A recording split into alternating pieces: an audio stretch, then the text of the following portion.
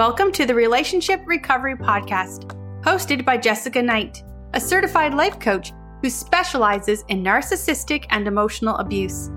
This podcast is intended to help you identify manipulative and abusive behavior, set boundaries with yourself and others, and heal the relationship with yourself so you can learn to love in a healthy way. Hello, and as always, thank you for being here. I want to talk about a really hard, complex topic, and I was thinking about it right before this podcast on how to frame it, and I kept getting stuck, so I'm just going to lean into it. But I want to talk about, did you actually love them? A lot of people that I work with get really on the idea that they actually really loved the abuser, the narcissist, the toxic person in their life, and that they're not going to love again, that they won't love again, that there isn't enough time. A lot of what I would call limited beliefs that don't feel like limited beliefs when you're believing them or living them, which I know firsthand. And when I talk about these things, I just want to remind you that I was where you are, and healing isn't linear. So I've been where you are probably a few times, and that I often ask myself, did I love my abuser? And when I talk about this, I'm not talking about my child's dad. I don't think I really loved him, but I just want to frame that that's not who I'm focusing on. I do think that things can be different and more complicated when there's children involved. And I'm just not going to go down that path. I'm talking about somebody who meant a lot to me, that opened my eyes up to abuse because he was so abusive. And I didn't know it. And I didn't even see a lot of things until I was out of it. And when we think about, do we love that person? When I think about, do I love that person? For a long time, I said yes. For probably about a year, I said yes, until that yes started to become a no. When we're trauma bonded to somebody, which is what you're in, if you are in an abusive relationship, it feels like love. A trauma bond feels like love. Breaking it will feel like you're dying. It feels like love. It's as strong as love.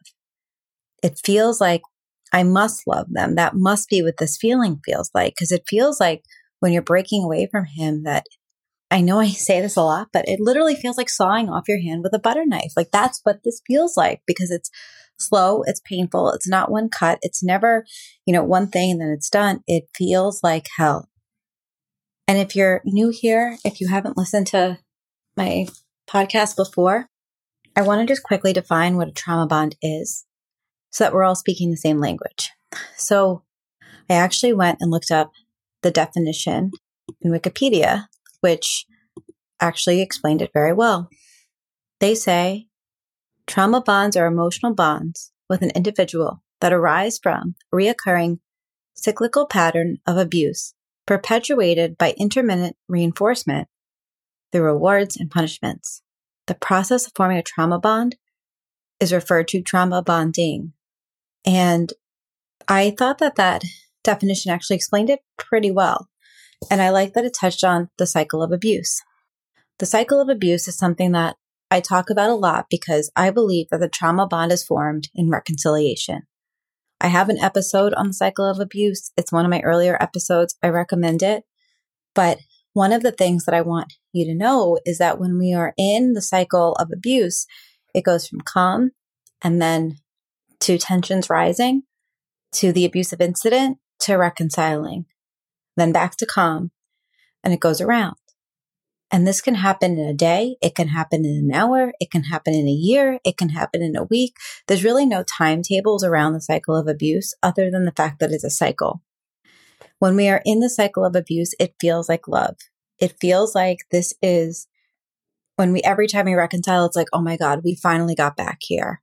Oh my God, I knew he would see what he was doing was wrong. You may have gotten an apology. You may have seen that person or that mask that you saw at the beginning of the relationship that felt so amazing and so wonderful. And then it goes back around again. Very soon after that, tensions will rise. And what happens is you tell yourself, I love this person so much and I want to get back there. I want to get back to that feeling. And then once you get back to the feeling, your nervous system calms down to only go back to it again. And like I said, you may have a really great week, 2 weeks, 3 weeks, 2 months. But when we're in an abusive relationship, it cycles. And what we really love is the person that we thought we knew. We love the potential we saw. In my case, I believe I loved the best version of that person. The version of him that I saw, that I knew was in there, that actually acknowledged that he was abusive, that felt like he needed to change. But that's not the person that stayed around. A very toxic person stayed around.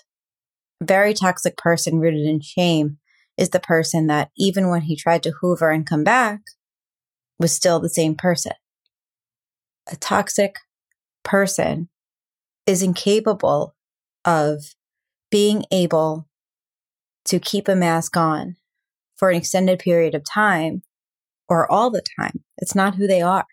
I think back to what I would have defined love, right? At the time, it felt like love. It felt like dying when it ended. And I talk to a lot of people that are convinced that this is their one true love. And sometimes I'll ask, would the one true love that you have treat you this way? Would the one love that you have react to your feelings in this way? Does this person love you? What do you love about them?